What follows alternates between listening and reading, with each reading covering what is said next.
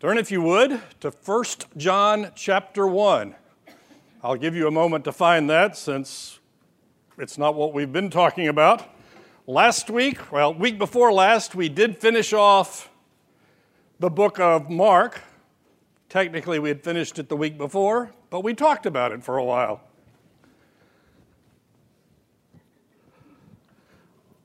I've actually never taught 1 John before, so this will be a new experience for all of us. Generally, I teach new books because I want to know what they say. I have found the best way for me to learn something is to force myself to stand up in front of you and teach it. So, hopefully we'll figure it all out together. We got to get over the introduction first. Those of you who have been in my classes for a while know that generally I don't like introductory lessons, so we'll do it very quickly. Who wrote the book of John? John. Who wrote the book of 1 John? Why do you think that? Nowhere in the letter does it say that it is written by John. But all the manuscripts that we have from the earliest church period state that it was written by the Apostle John. Now remember, there are two Johns of significance in the Gospels. This is John the Apostle, not John the Baptizer or John the Baptist. So just remember that. So we have the Gospel of John, and then we have 3 letters that John wrote for, reasons that we will see as we work our way through them. 3 John is one short chapter long. 1 John is a little bit longer, and so we'll spend however many weeks it takes getting through it. It was written when?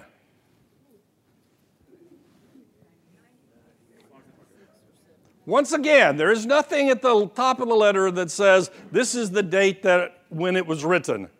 Most of the commentaries seem to think that it was written around 90-ish.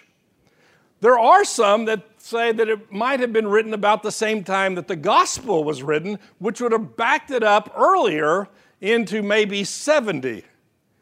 But the thing to remember is that John was the youngest of the apostles. So he is now probably the last of the apostles. He is the elder statesman talking to us about what he thinks we ought to know. And what is it that he thinks we ought to know? Well, basically, he's telling us that we need to think the right things, that is, know the truth, and the truth being Jesus Christ, and we need to act the right way. We need to live according to our beliefs. And that's what he's going to talk about. And we'll have a long discussion about the intersection of those two things. It is interesting, still my wife's ESV study Bible, there's a note here that I actually liked. The rhetoric of 1 John is challenging. John rarely sustains a clear line of argument for more than a few lines or verses. He wanders from subject to subject, unencumbered by any discernible outline. That's the way my grandchildren talk.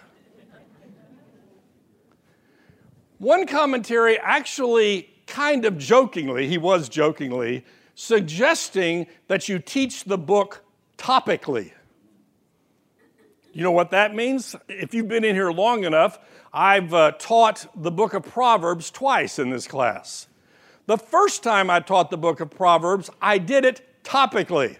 Let's look at the book of Proverbs to see what it says about wisdom. Let's look at the book of Proverbs to see what it says about a fool. Let's look at the book of, and so on and so forth, which I might add is probably the best way of teaching the book of Proverbs.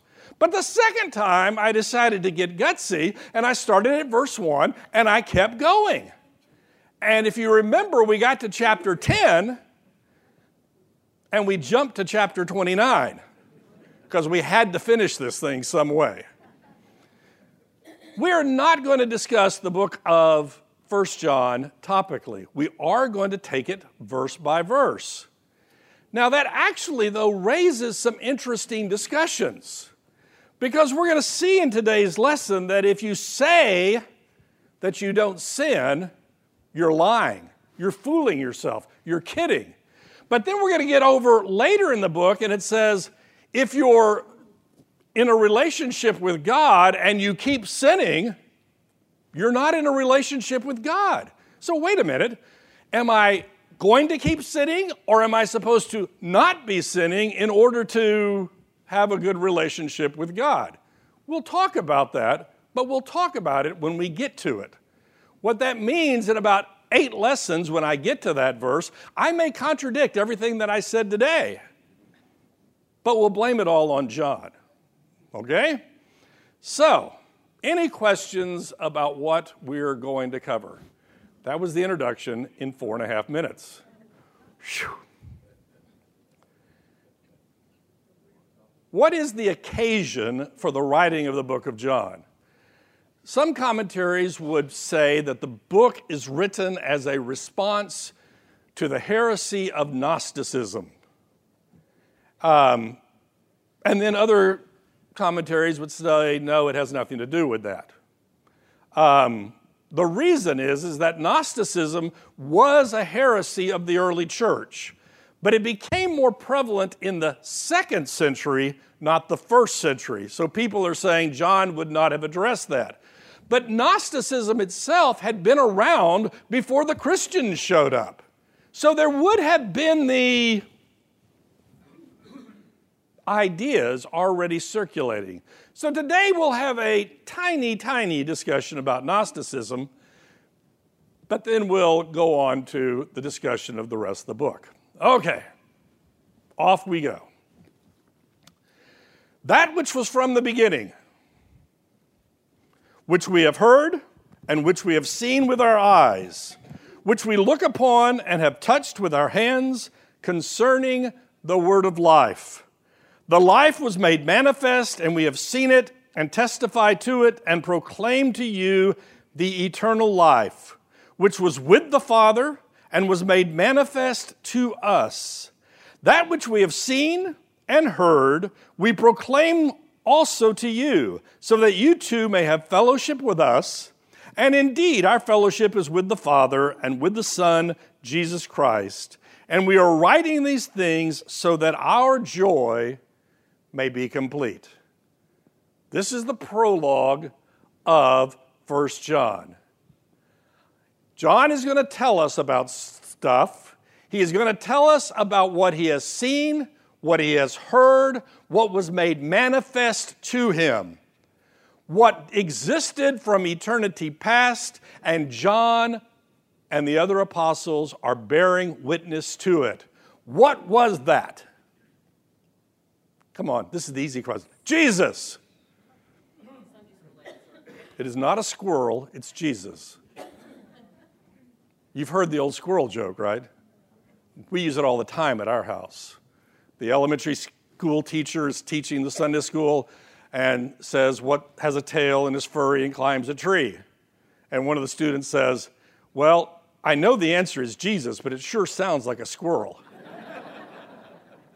It's a really old joke. So around our house, we always go, well, it sounds like a squirrel, but it's probably Jesus.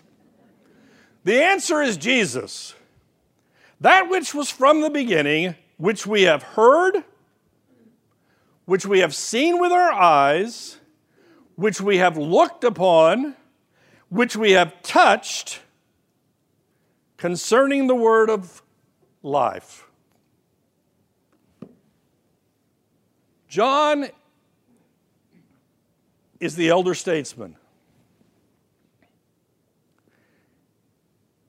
He is the last guy of the original 12 apostles who saw Jesus, who walked with Jesus, who lived with Jesus. And I say that. There were probably other disciples, even younger than him, who had seen them, but not of the 12. And he wants you to know who Jesus is. And he wants you to know that knowing who Jesus is changes everything in your life. Now, I told you we were going to mention Gnosticism just briefly.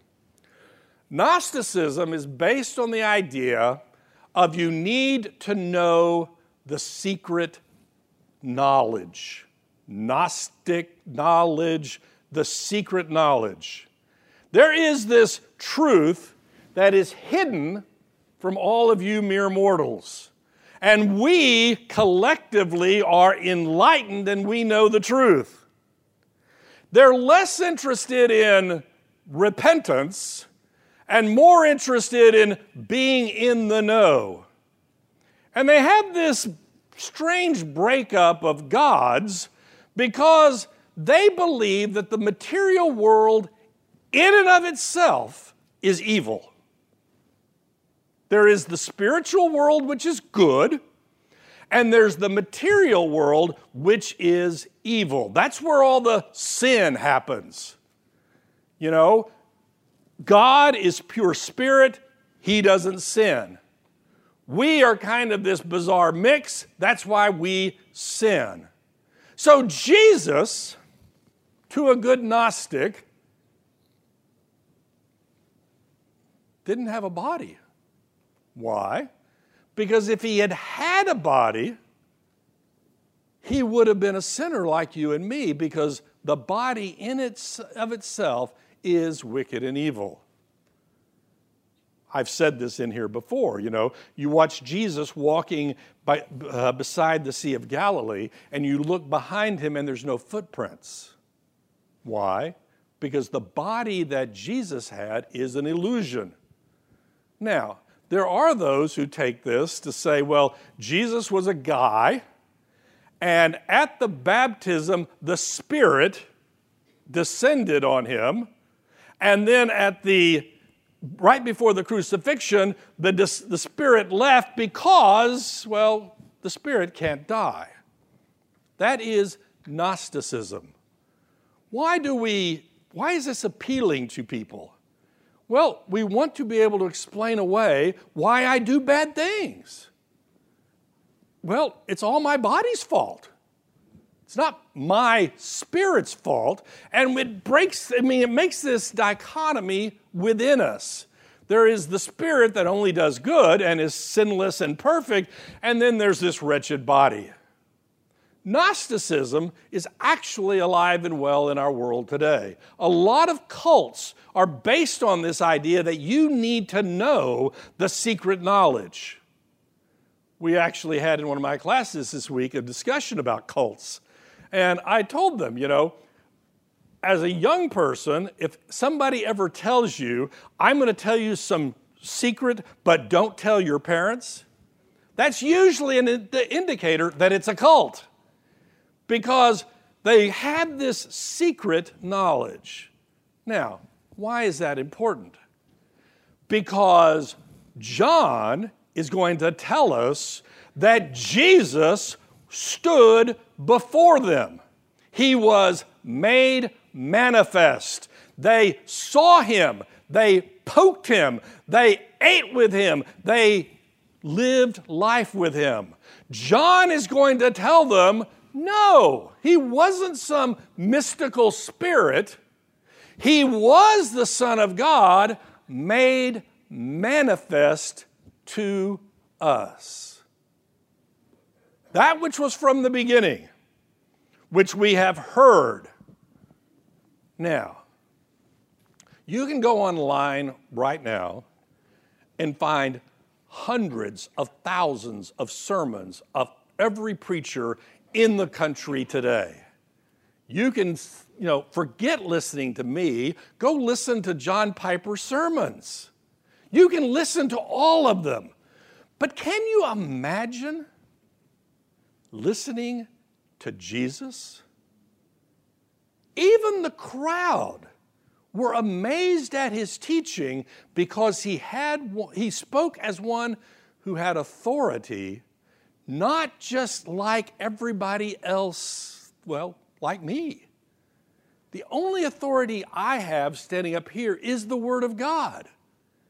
Jesus spoke with authority. And John is sitting there saying, I listened, we the apostles, listened to Jesus. Not only did we listen to him, we saw him. We seen him with our eyes. Well, how else are you going to see something? I mean, other than with your eyes. Well, John wants us to know that we're not talking about some, mental construct. I see unicorns because I can envision them in my head. No, he is saying we saw him with our physical eyes.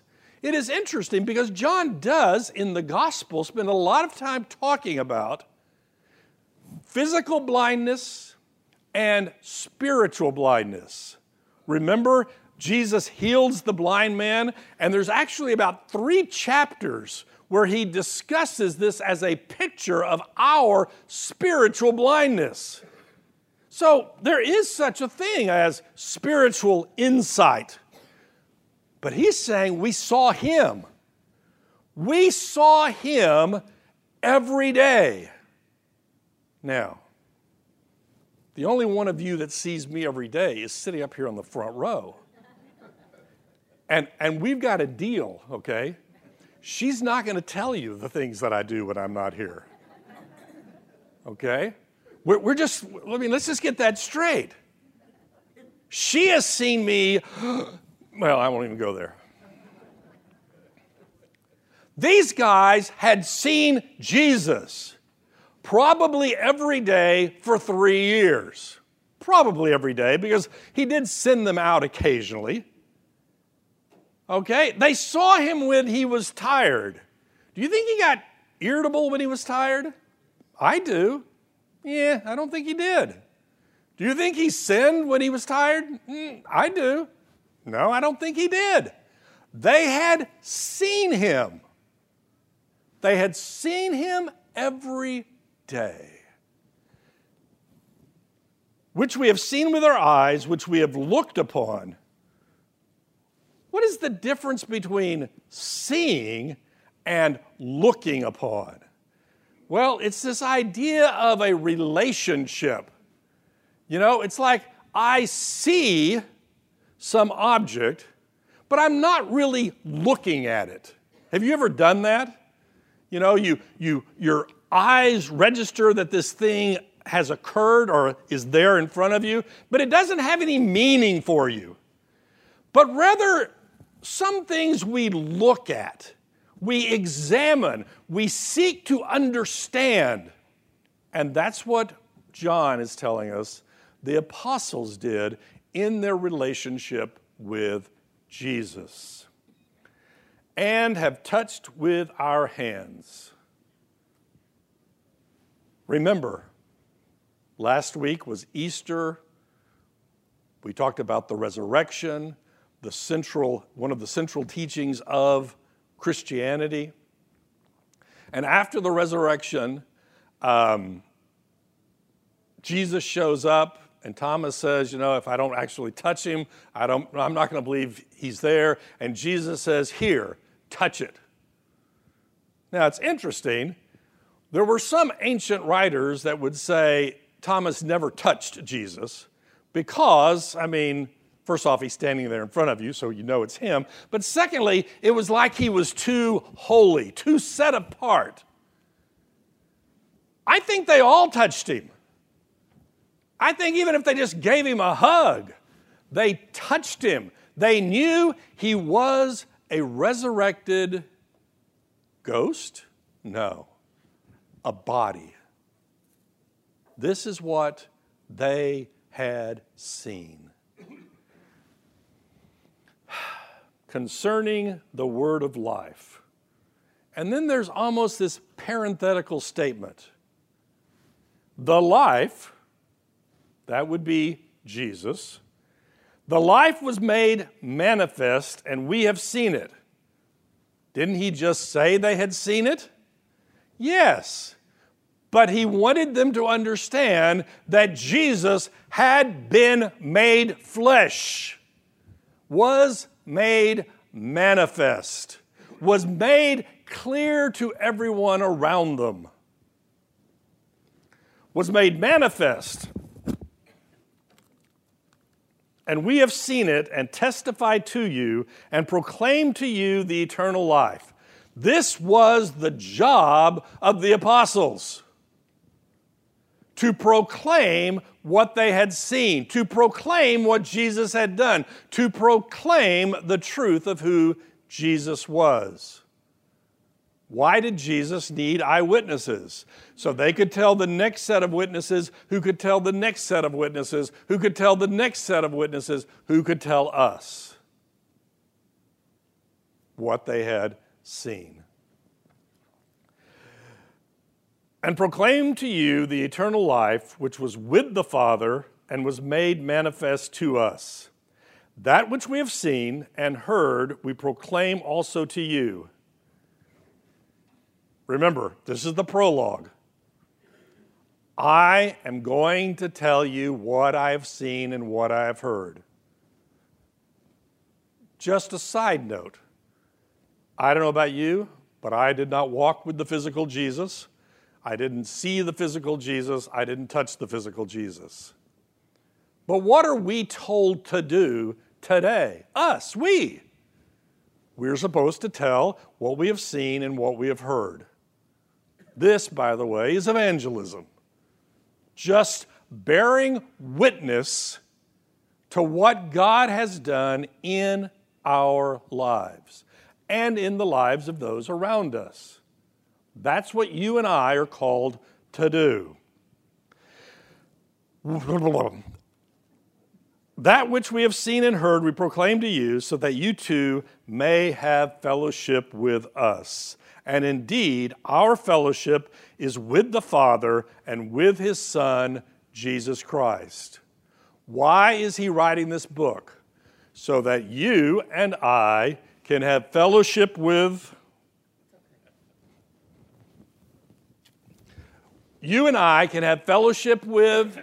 the apostles, and you and I can have fellowship with God. What is the purpose of church? Why are we here today? To have fellowship with believers, those who are present, those who have come before us, and to have fellowship with God. Let's remind ourselves. Let's go back. Well, let's go way back. Adam had fellowship with God. Remember? It says they walked around the garden and chatted. Can you imagine? I mean, it's one thing to walk with Jesus, but Adam's walking with God. What would that have been like? He had pure fellowship with the creator of the universe. And then something happened. Sin entered the world. Eve, then Adam, ate the fruit that they were forbidden to eat, and that fellowship was broken. That fellowship that had been the intention that God wanted with us, that we would have fellowship with Him, that fellowship was broken. You can read the rest of the Bible. Every single bit of it is an attempt to get that fellowship back. Yes? Why does John not mention the Holy Spirit? Fellowship with the Holy Spirit. Why does he not mention the Holy Spirit? I don't know. I'll think about that one. Okay? I think he is emphasizing that he has been with Jesus and Jesus came from the Father. Now, we know in the book of John, he has several chapters about the Spirit coming and what the Spirit is going to accomplish. So it's not that he's not aware of the Spirit. I don't know. I'll think about that one. He forgot? No, I don't think he forgot.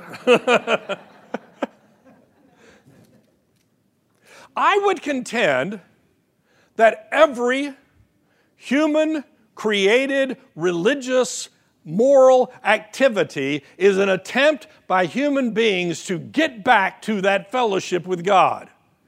But we as sinners, left to our own devices, do that in sinful ways. So we create Greek gods. We create Roman gods. We create this. We create that. And every bit of that is an attempt for us to get back to that right relationship with God. But God had a plan all along. Once again, go back to Genesis and read the whole rest of the Bible. And that plan was Jesus Christ. We just finished the book of Mark. We just talked about the whole life of Christ. God in human form, living his life, paying the penalty for our sins so that relationship can be restored. And that's what John is going to tell us. What is the goal of writing this book? So that you and I can have fellowship with God. That which we have seen and heard we proclaim also to you, so that you too may have fellowship with us. And indeed, our fellowship is with the Father and with his Son, Jesus Christ. And we are writing these things so that our joy may be complete. There's actually some discussion about whether the word is our joy or your joy. I don't lose a lot of sleep over it one way or the other. Earlier, he's talking about we, and I believe he's talking about the apostles. But when he gets down here and he says our joy, I think he means our joy. Us, we, collectively. All of the believers through all of history, so that our joy may be complete. Joy is a tough word for me. Why is it a tough word? I like it. If you remember several years ago, we worked through the book of Galatians. And I told you at the time, the whole reason I was doing the book of Galatians was so that I could get to the fruit of the Spirit, and we had a lesson on almost each one individually. And we had a lesson about joy. The problem that I and we collectively have with the word joy is that we, in our minds, connect it totally with, well, being happy. I'm happy. I had a good meal. I had a good time with my kids. I did something that was fun. I did something that made me happy, and that's joy. And somehow we're convinced that joy equals happiness equals pleasure. Did I mention to you, John is the last of the apostles? I have mentioned to you before, the apostles didn't die in their sleep, in old age. The apostles were crucified, stoned, beaten, whipped. According to church tradition, John himself was thrown into a vat of boiling oil. And it had no effect. Why? Well, that one's actually easy to understand. God still had a few more books for him to write. So what do you do with a guy who, when you throw him in boiling oil, doesn't, well, cook? You exile him to the island of Patmos. Because what else are you going to do with him? And while he's there, he writes this little book called the Book of the Revelation. John and Other members of the church leadership were in Jerusalem until they were run out of Jerusalem, and church tradition says he went to Ephesus and taught there. And they were run out of town. They were beaten. They were stoned. They were ridiculed. They were accused of being a lot of different things. Was it fun? Was it pleasurable? Was it happy? And they look back and they say, joy. And you know what? I have trouble with that. Being raised in our very, materialistic age, that is, stuff is what matters. Having more of it, good. Having less of it, not so good. And I look at John, and I look at the other apostles, and I look at Paul, and we look at Jesus, who, for the joy that was set before him, went to the cross. And I'm going, I have trouble with that. This book is written so that we will have fellowship and that we will have joy. I mentioned to my mother a couple of weeks ago that I was going to do the book of 1 John. And she goes, oh, I love that book. She says, I love that book because of the word know. Not N-O, but the word K-N-O-W. 39 times in this book, we're going to talk about knowing things, knowing something. Where does this joy come from for John? He knows Christ. Just to give an example, we can skip down here. And by this, chapter 2, verse 3, and by this we know that we have come to know him. How do you know what you know? We're going to have a long lesson about that. He tells us in this verse, we know that we know if we follow his commandments. If we are walking in fellowship with him, we will know who he is. If we know who he is, then nothing else matters. Why do I struggle with joy? Because I know a lot of things, but I don't know that I know Jesus. It's a strange sentence because one is almost an intellectual I know, and the second one is a relationship, a knowledge that produces, that's next week's lesson.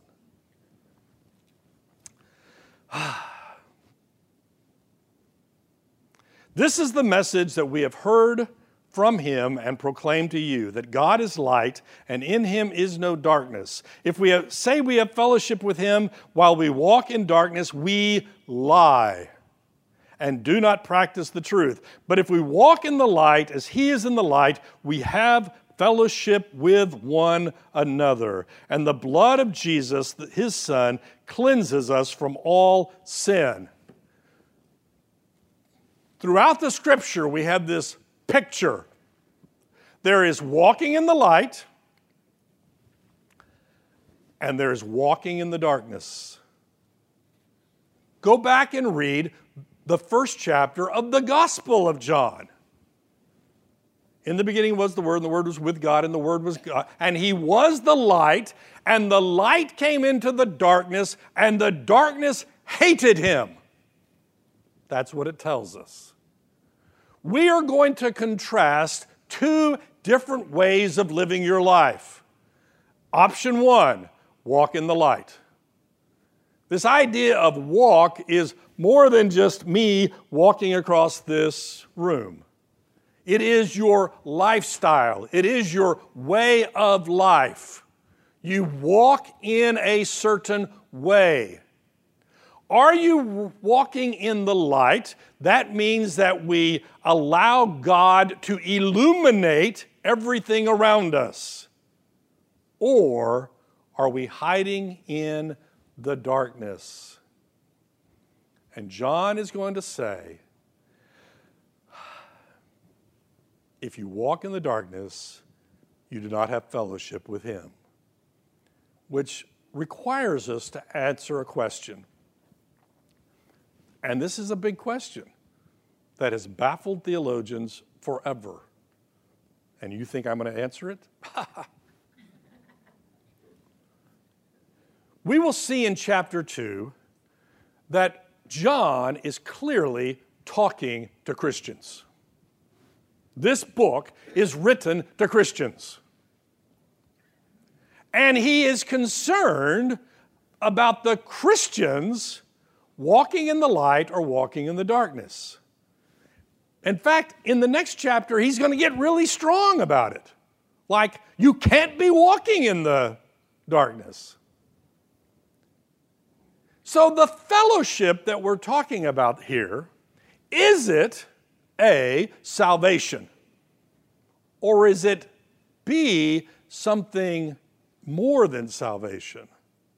In the sense of, I can be a believer, but still be dabbling in the darkness in such a way that I'm not actually experiencing fellowship with God on a daily basis. And my answer is going to be, like my answer to these questions usually are, is yes. Obviously, if you are not a believer, you do not have fellowship with God. But we also acknowledge, and we're going to see it in the end of this chapter, which we're not going to get to because we're already out of time, that we as believers are going to sin. It is possible for a believer to sin in such a way that they do not experience the fellowship that they have with God. They have the relationship with God, but they cannot experience, they don't feel right with God. So, what does the light and what does the darkness look like? Well, answer number one, God is light. Let's just start right there. God is light. That means God is holy. In God, there is no unholiness. There is no sin. There is no taint of sin. There is no idea of sin. There is pure righteousness. That is the light. Ephesians chapter 5 has a long discussion about walking in the light. And it mentions stay away from those worthless deeds of the darkness. Well, what are those deeds? Well, the chapter actually gives you a list of them. Immorality, covetousness, you name it, it's a sin, it's the darkness. So here's the question. And John is going to answer this question. I'm a believer. I was saved by grace. But you know what? That sin over there looks really good. I think I'll wander over here for a while. And John says, if over here you're living in darkness and you say you have fellowship with God, you're a liar, and the truth is not in you. Why is he writing the book? So that you and I will experience fellowship with God. What is preventing us from having fellowship with God? We keep walking in the darkness. It's really pretty simple. What did I say the theme of the book was? Believe the right stuff, walk the right way. You and I, have this tendency to, for some reason, separate those two. And we talk about people who believe the right stuff. And we talk about people who do the right things, as if somehow, and John says no. These two things are combined. You know the right stuff that allows you to do the right things. You do the right things and you have fellowship with God. And that's going to be the purpose of the book of 1 John. How do we know that we know we have a relationship with God? How do we know that we know so that we can have joy? How can we have fellowship if we don't have joy? How can we have joy if we don't have fellowship? And we will pick up right here next week. Dear Heavenly Father, thank you that Jesus was made manifest, that he paid the penalty for our sins so that we can have fellowship. I pray, Lord, that we would not walk in the darkness, but walk with you. For it's in Jesus' name we pray. Amen.